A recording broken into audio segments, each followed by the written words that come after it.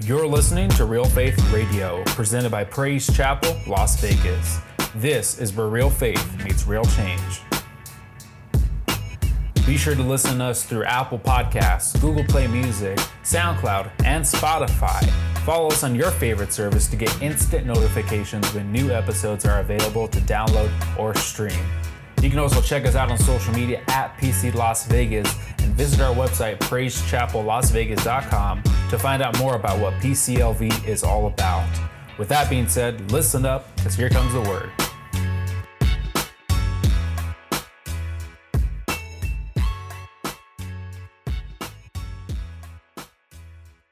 I will pray really fast. Father God, thank you, Lord. Thank you, God, for who you are, God, and we just love you much, God.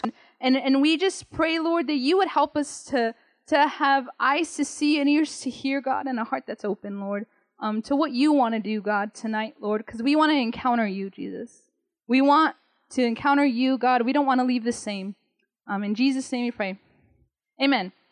Okay, so, so I've been reading, I've been praying, I've been listening to different messages, and I'm really so thankful.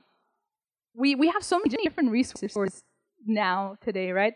You can find literally anything within seconds. We were at Bible study, and Brother Jesse he said like a scripture, and then Brandon found it like within 3 seconds, and we're like, oh yeah, that's the one. And so I mean, it's a great thing, right?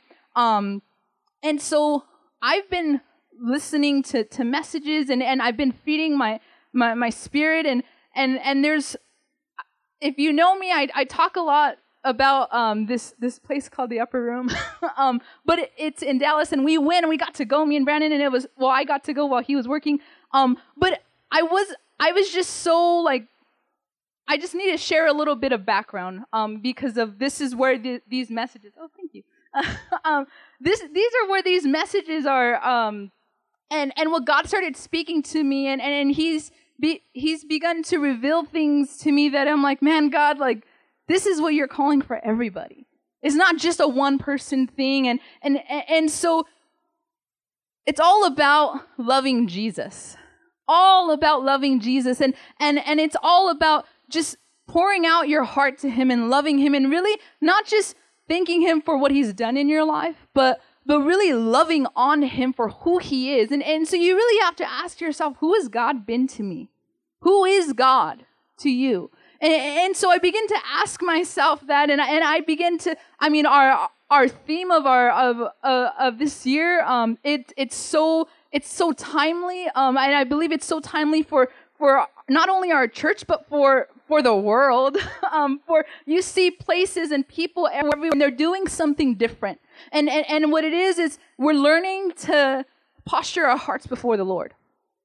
To not just, God, what can you do for me? But to really posture your heart before the Lord and say, God, I love you. I love you with everything that I have. And so God began to deal with me and convict me, because I haven't done that. I began to learn to do that. And it was something that had to be learned, because sometimes, if I'm just going to be real, we think that doing things is what it means to love Jesus. And it's not. And the reason why it's not is because Jesus says it for Himself in the book of Matthew in verse 20, chapter 22, 34 through 40, when the Pharisees, they're asking Him a question, and they start telling Him, it says, when the Pharisees heard that He had silenced the Sadducees, they came together in the same place. And one of them, teacher, which commandment in the law is the greatest? He said to him, it's like, so the Pharisee is telling Jesus, which one's the greatest? And Jesus is the Son of God, and so Jesus is like, I know what's the greatest to the Lord. And so He says, love the Lord your God with all your heart, with all your mind, and with all your soul. And this is the greatest and most important commandment. And then He says, the second is just like it. Love your neighbor as yourself. And so we do that here at Praise Chapel. We love God and we love people. Amen? But what God began to show me as I began to meet with Him by myself, as I began to really, God, help me understand, what does that mean? To minister to your heart? To love on you? help me to understand what that means, because I really don't know what that means. And he began to show me that it's not about doing things for me, Des. It's about loving me and really putting me at the forefront. And because we have a quality time God. He's a quality time God, and he values our valuing of him. He loves when we sit and we talk to him and we're just in his presence. He loves it. And he delights in us delighting in him. And it was so like mind baffling, because I didn't think about it that way before. And there was times where I would, I love you, God, but then it would, okay, God, now I pray for this. and it switched really fast. And so God is trying to get us to understand that loving God, that takes over everything. That's the first thing. And it's not just someone saying it. It's what he said when he was talking to the Pharisees. And he delights in it, right? Psalm 63, 1-5, it says, God, you are my God. I eagerly seek you. I thirst for you. My body faints for you in a land that's dry, desolate, and without water. So I gaze on you in the sanctuary to see your strength and your glory. Because of your steadfast love is better than life, my lips will praise you. So I'll praise you as long as I live. At your name I will lift up my hands. You satisfy me. My mouth will praise you with joyful lips. I'm reading some of these scriptures just because I want to get you to understand that God loves when we delight in him. Because Psalms 147:11, it says, the Lord takes pleasure in those who fear him and those who hope in his steadfast love. He takes pleasure when you position yourself in front of him and you begin to love on him. Amen. And so our love for him, it moves him. And so he's provoked when we begin to position ourselves. And so, like I said, our response is, maybe you can say, well, I work in the ministry, I serve here in the cafe, or I sing up here on stage. I do many things because I love him. And ministering to people and service to the Lord, those things are measurable. Amen? And so we think sometimes sitting in a room and just being here saying, I love you, Jesus, is like, that's not productive. We think that, right? Like, oh, I could be making flyers for the outreach. I can be doing X, Y, Z, whatever it is. And so there is something that is so productive when you really sit before the Lord. And sometimes we don't think so. And so that's why it's neglected. It's neglected because we think, well, let me do something that's going to be beneficial for Jesus. And Jesus is like, I want your heart. He's like, I want you. Like, I want you to sit here. I want you to tell me how much you love me. And so God is really shifting what it means to rightly respond to him. And so that's what I really want to talk about today, what it means to love him with everything. And so if you really catch this revelation, like if you really understand to rightly respond to the Lord, it will jack you up. It will wreck your world where you're like, what have I been doing? I just want to sit here with you, Jesus. That's all I want to do. It'll ruin you. It really will. And the only reason why I'm saying that so passionately is because God has been doing that inside of me. And I'm so thankful that, man, God, you're teaching me things that I'm continuing to learn. And it's such a revelation that, like, man, God doesn't want to just do that individually. He wants to do that corporately. He wants to do that with everyone, each and every one of us. And there's an urgency to really grasp that. And so what we're going to look at today is there's two stories in the book of Luke. Now, the first one in chapter 7 of 36 through 50, it's about this woman, and it's about the woman. She was a sinner, and but the way she responded to the Lord was so different in comparison to Simon, which was the Pharisee who had invited Jesus to the house. And then there's Luke 10, which is, if you're familiar with it, it's Martha and Mary, and it's the responses that. And I really want to look at what their responses is, because when you look at that banner right there, "Be still," it provokes a lot of different things, right? if I say be still, what does that mean to you? Can someone like shout, what does that mean? Be still. Don't move. Someone else? Patience. Okay, so there's different things, right? That come when you hear that phrase, be still. But I want to let you know today, and this is what God was showing me, to be still is a response. It's a response. To be still, there is a response. Even though you may think, and everyone, we all have different perspectives of it. But to really be still, that's a response to something. And God's looking for us, corporately, like I said, and individually, to rightly respond to the Lord. To rightly respond to Him. And so let's look at Luke 7:36 through 50.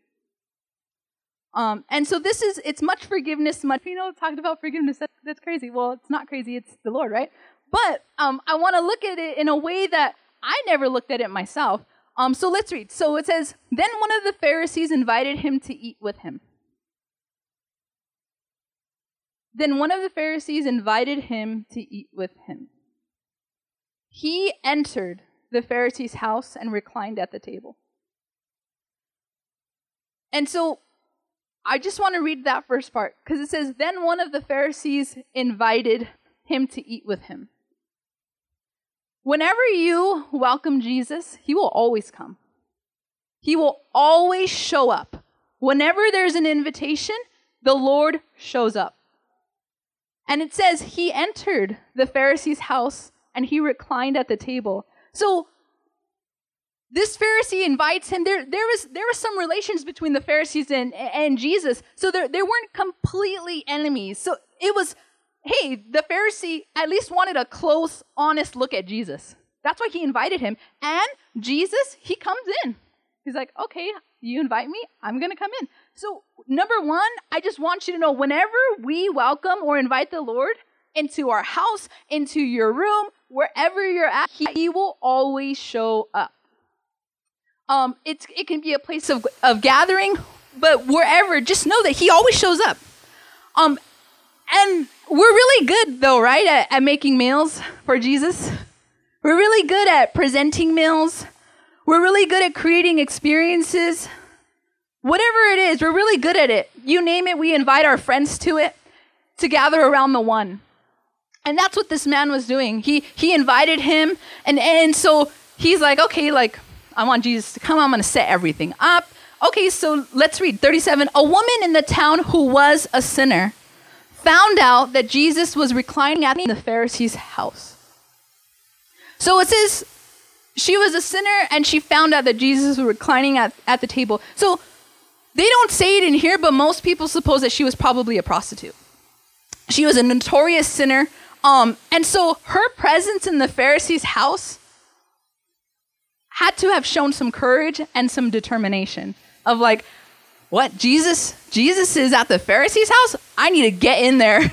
I need to go in there. And so she was willing to do everything and anything to express her love for Jesus. So she was, and I really want to point this out, she was no longer a sinner. It says, and a woman in the town who was a sinner. She was a sinner. And she came looking for Jesus. And so she found out where he was, and she knew where he was sitting at. She knew where he was reclining. And so she sought him out, and she wanted to meet with Jesus. And then it says, so she brought an alabaster jar of fragrant oil and stood behind him at his feet, weeping, and began to wash his feet with her tears. She wiped his feet with her head, kissing them and anointing them with the fragrant oil. And so Jesus is reclining, and so back then when it says when people would recline when they were going on festive meals, the way they were sitting, Jesus was probably like, I mean, I don't want to sit down right now, but but he was like probably like this, and his feet were out. Okay, so he's basically like that, sitting down.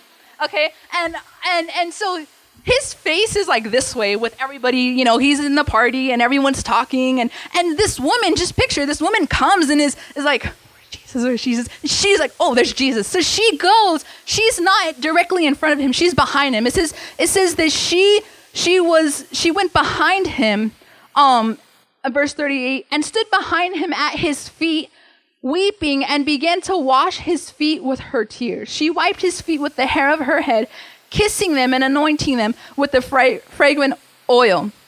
So, in all probability, the woman intended to anoint his head, but because that was the closest she could get to him, she was like, I'm going to anoint something. So I'm anointing his feet. And so she goes there. But I really want us to pay attention to her response, because her response was completely different than everyone in the room. And you know what? It affected everyone. It affected everyone. And I was looking up, I was going to give Brandon a picture because I was looking on Google about this picture. And it looked kind of funny to me because while she's doing that, you could see the Pharisees. They're like, oh, what's going on? And so what she did triggered something in everyone at that party.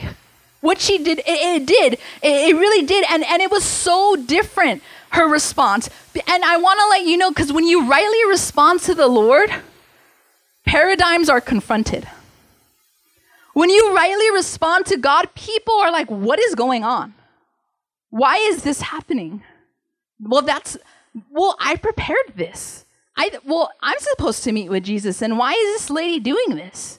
And so that you could think those were the thoughts of these Pharisees, and she really, all she cared about was him. She went and she rightly responded to the Lord, and so when you rightly respond to God and you really posture your heart towards the Lord, paradigms, ideologies, expectations of what you think is supposed to happen, all of those things are confronted. They are. They're confronted. We have a lot of different expectations. Have you ever had an expectation of what something was supposed to be like? Maybe how a situation or even how your life was supposed to end up. I don't know. There could be lots of expectations. And when something doesn't happen, it's like our world shatters, right? And we're like, what is going on? And so I just want to let us know today that when we rightly respond to Jesus, something begins to happen. And it does, it stirs something even in the hearts of those around you. And even maybe in yourself. And so I want to read a little bit. It says, verse 39, when the Pharisee who invited him saw this, because it confronted a paradigm, and the reason why I'm saying that, because look at this man's internal response. He says, he said to himself, saying, this man, if he were a prophet, would know who and what manner of woman this is who is touching him, for she is a sinner. And Jesus answered and said to him, Simon, I have something to say to you. So he said, teacher, say it. What was going on here? This Pharisee stuff was going on inside of his heart. As this woman approached him, really, she hijacked the party. She hijacked the party. She did something that was, she wasn't even invited to that party. She went only because she knew Jesus was at that party, amen? And she went and she knew that she had to rightly respond to the Lord. And the Pharisee, he's just like, man, he starts becoming so critical of Jesus. He's not even really, he calls the lady, she's a sinner, but he starts becoming so critical of Jesus. And then he starts to question who he is, why he's allowing this woman to touch him. And then he starts calling her of what she used to be.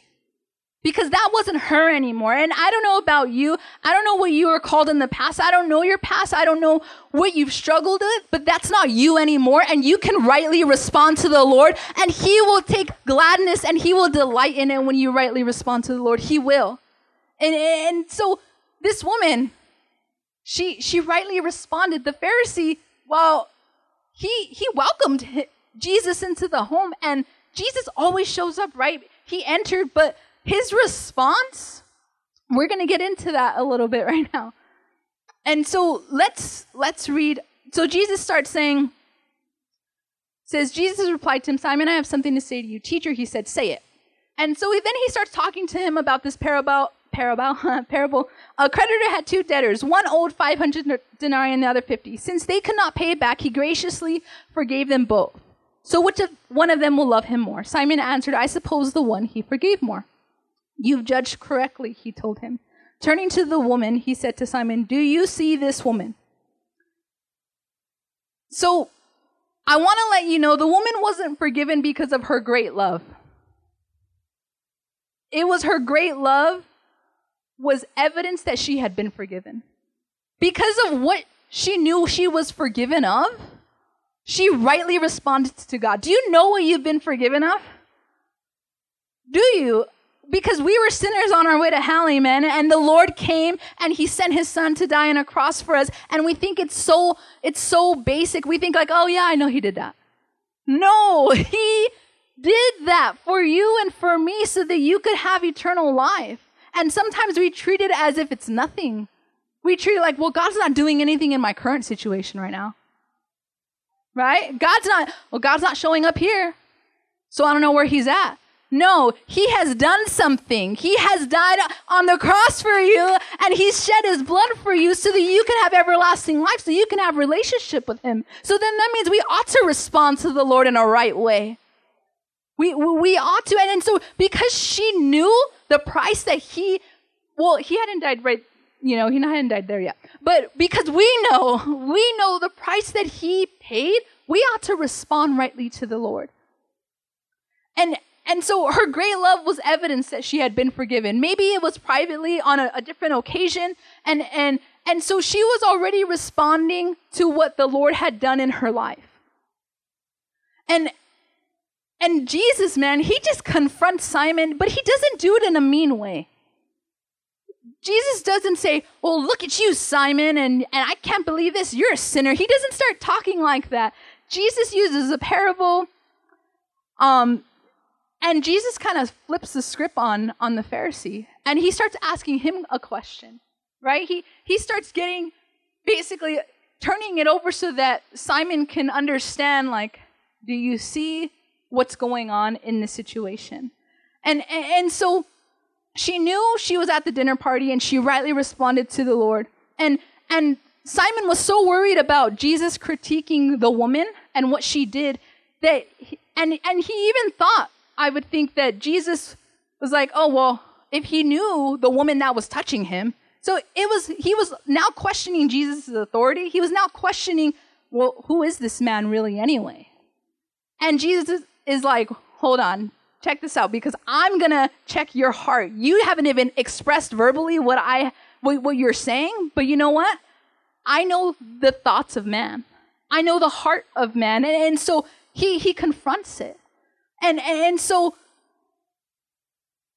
let's read on. It says, 44, turning to the woman, he said to Simon, do you see this woman? I entered your house. You gave me no water for my feet. But she with her tears has washed my feet and wiped them with her hair. You gave me no kiss, but she hasn't stopped kissing my feet since I came in. You didn't anoint my head with oil, but she has anointed my feet with fragrant oil. Therefore I tell you, her many sins have been forgiven. That's why she loved much. But the one who is forgiven little loves little. Then he said to her, your sins are forgiven. So, I keep saying this, but Jesus always comes in, right? He always comes into the house. And now that he's come in, and now that this woman has responded to him, she's made a big scene, she's hijacked the party, she's done these things. Now Jesus is telling the Pharisee, you didn't do these things. I came into your house. I came in, I was invited, I entered, and you didn't respond rightly to me. She responded rightly to the Lord, to what he already did in her life. And it's so important that we understand that God has already done something. John 7:38 says, the one who believes in me, as the scripture has said, will have streams of living water flow from deep within him. There's a source in you, and it's a spring, and it's funny because God is always doing something in us. Like just like what I said, Jesus dying on the cross, He's done something already. We want to look for something to say, God, what have you done? What are you doing? But he has done something. And if you're connected to the source, there's a living water flowing in you.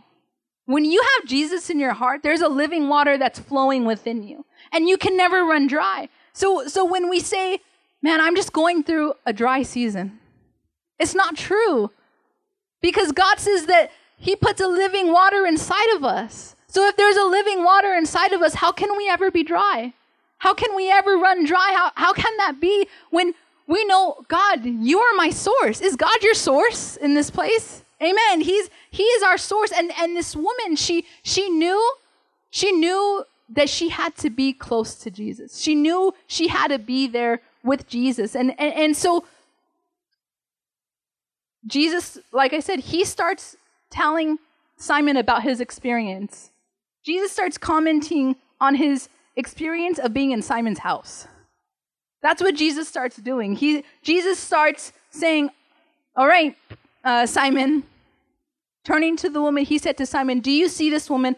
I entered your house. You gave me no water for my feet. And then he starts going on. And so Jesus starts commenting on the response that he got when he came into the house.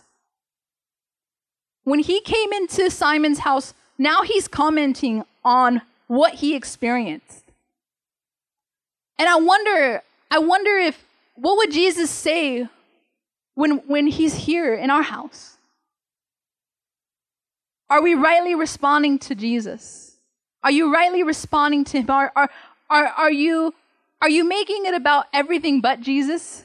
The service, the anything, the lights, the kids ministry, none of those things matter unless Jesus is in it. Amen? None of those things matter. And so Jesus is commenting on, this is what I experienced being in your house. And it's it should be a wake-up call for us. Because we should ask ourselves, or ask the Lord, what do you experience when I meet with you? God, what do you experience when you come into my house? When I'm here in wherever you meet with the Lord, are you just giving God every list, every need? And you're not even making room to love on him? Or are you really rightly responding to him? Because the woman, she got it right. Jesus' response to Simon is like, Simon, do you see her love? Do you see her repentance and her devotion? That's what I see. That's what Jesus is saying. That's what I see. I see her love. I see that it's an emotional response, and I love it. You know why? Because my presence provokes emotion, and it provokes something to respond to. And Jesus is like, I entered your house, 44. You gave me no water for my feet. Jesus noticed there was a neglect. He noticed there was a neglect in what the Pharisee did because he didn't offer him any water. And then it says, but she washed my feet with her tears and wiped them with her hair. Jesus appreciated her devotion. He didn't reject emotional devotion. He doesn't reject your tears. He doesn't reject the things that are hard when you just, it's like, I can't cry or I can't pour these things out to the Lord. Yes, he appreciates all of it. You gave me no kiss, 45, but she hasn't stopped kissing my feet since I came in. You didn't anoint my head with oil, but she has anointed my feet with fragrant oil. And then there's this talk among the people, and they start saying, like, who is this man? It says 49, those who were at the table with him began to say among themselves, who is this man who even forgives sins? And he said to the woman, your faith has saved you, go in peace. So her tears were her pain. Your pain, the things that you go through, you can bring those before the Lord. They're an act of worship.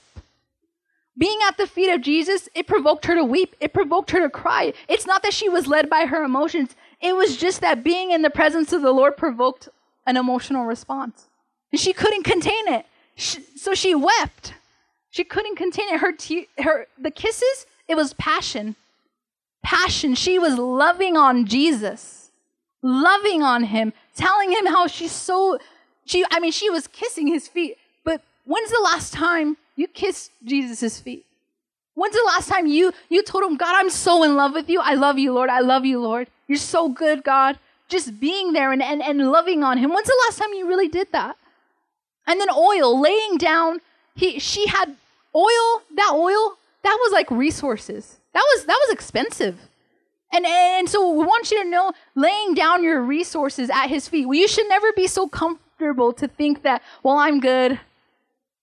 I got this going on. I got ABC, all of these things. I got it all under control. I don't need to lean upon the rock. He's the cornerstone, amen? He wants us to never be so comfortable, but to lay everything at his feet. And if you really notice, throughout the whole passage, the woman didn't speak once. If you really read it, she didn't. She did not verbally respond at all. But her physical response, how she went to go look for Jesus, and how she postured her heart before the Lord, it was the loudest voice in the room. It was the loudest action in the room because she knew what to do. Amen, amen. She knew what to do. Jesus only said 12 words to her. You can count them. I counted them. She only said 12 words. She was at his feet, and when you're at his feet, you will find exactly what you need.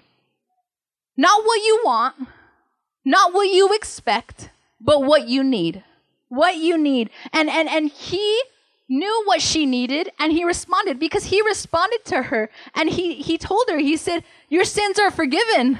She didn't tell him anything, but because she was so close to Jesus, she was so close to his feet, he knew what she needed. He did. He completely knew. And he's the deliverer. You're looking for deliverance. You're looking for healing. What are you looking for tonight? Because you need to meet the healer. You need to meet the deliverer. You need to meet the Savior. Maybe you're not saved. I don't know. These things, you need to meet God. An encounter with God, because an encounter with God will change you. It will change you. That's the only thing that can change you. It won't be messages. It won't be the next song. It won't be anything but Jesus. That's literally it. He is the only one that can change you. He's the only one that can do something in your life that you've never thought could be done. I can't get out of this. I'm stuck in this habit. I'm stuck in this. You know what? You need to meet Jesus. You need to have an encounter with Jesus, and he will give you what you need. When you're close to his feet, man, he will give you what you need. And it's the same thing with Martha and Mary in Luke. In Luke 10:38 through 41, it talks about Martha. She welcomed him in her home. And it says, while they were traveling, he entered a village, and a woman named Martha welcomed him into her home. So she welcomed him in too. Jesus always shows up. If Jesus were outside right now, and you opened that door, and you said, Jesus, come on in, he will come in. And a woman named Martha welcomed him into her home. 39, it says, 39? No. She had a sister named Mary who also sat at the Lord's feet and was listening to what he said. She was literally caught up in his presence, Mary. She rightly responded to the Lord. She was literally sitting at his feet. And then it says 40, but Martha was distracted by her many tasks, and she came up and asked, Lord, don't you care that my sister has left me to serve alone? So tell her to give me a hand. And so Martha, she wasn't internalizing it. She wasn't keeping it in her heart. She actually told Jesus, like, Jesus, what's up, man? Here I am serving, doing all this stuff. How come she's not doing anything? She literally told Jesus that, like, man, girl, you're talking to Jesus like that? No, but she did that. And Martha, man, she literally was like, this is how I feel, God. Do something about it. Do something. She was demanding. And you know what Jesus is like, all right, Martha, I acknowledge your feelings. You're worried and you are upset about many things. He acknowledges it. He knows what you're going through. Man, it's hot up here.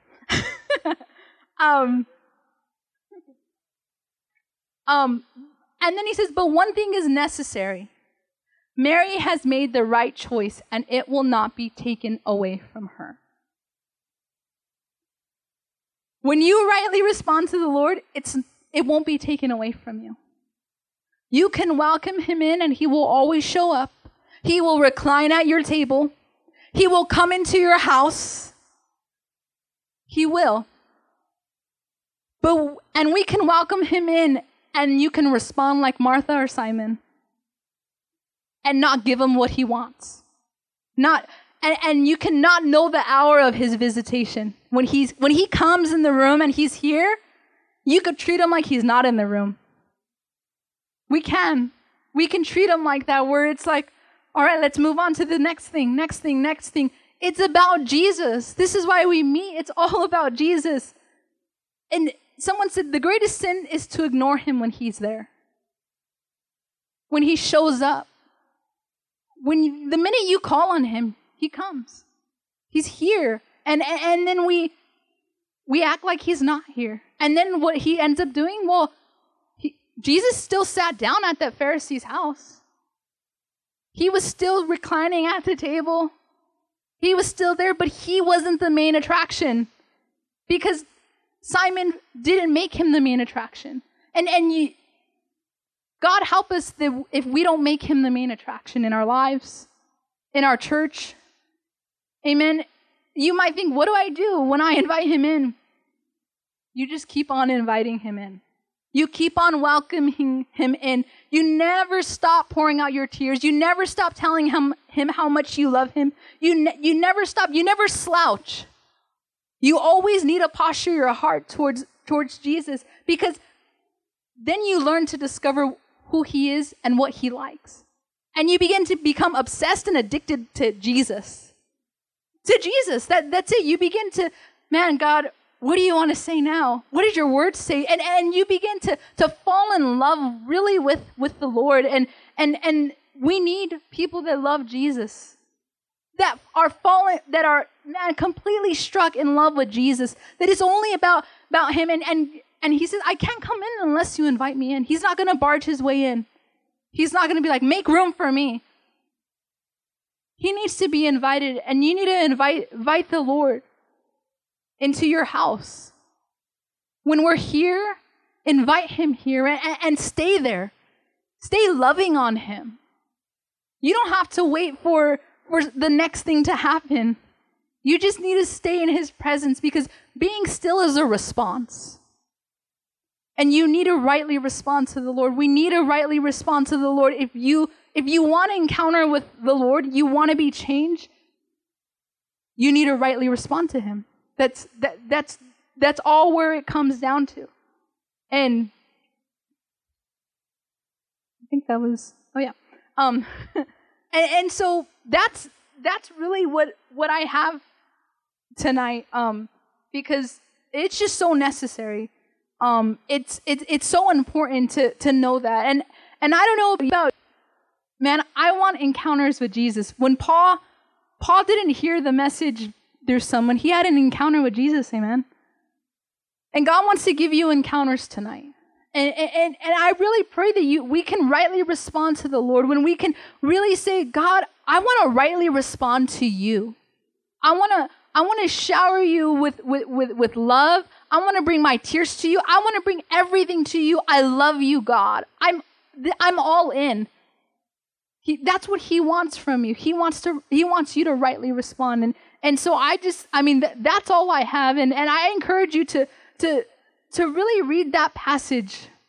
I read it 4, 5, 6 times, and God just began to break me. Like, man, she entered. You didn't give me a kiss, but she hasn't stopped kissing me since I came in. Wow. It's like, man, God, I'm sorry for not doing those things. That is what you want, God. You want me to love you with all my heart, with all my soul. It's not about service. It's not about anything else. It's only about you. And if you really get that, God will change your life. He will. He will change your life, and you won't ever be the same. And that's it. Yeah. So, I don't know. We can turn the lights off and the worship team can come up now.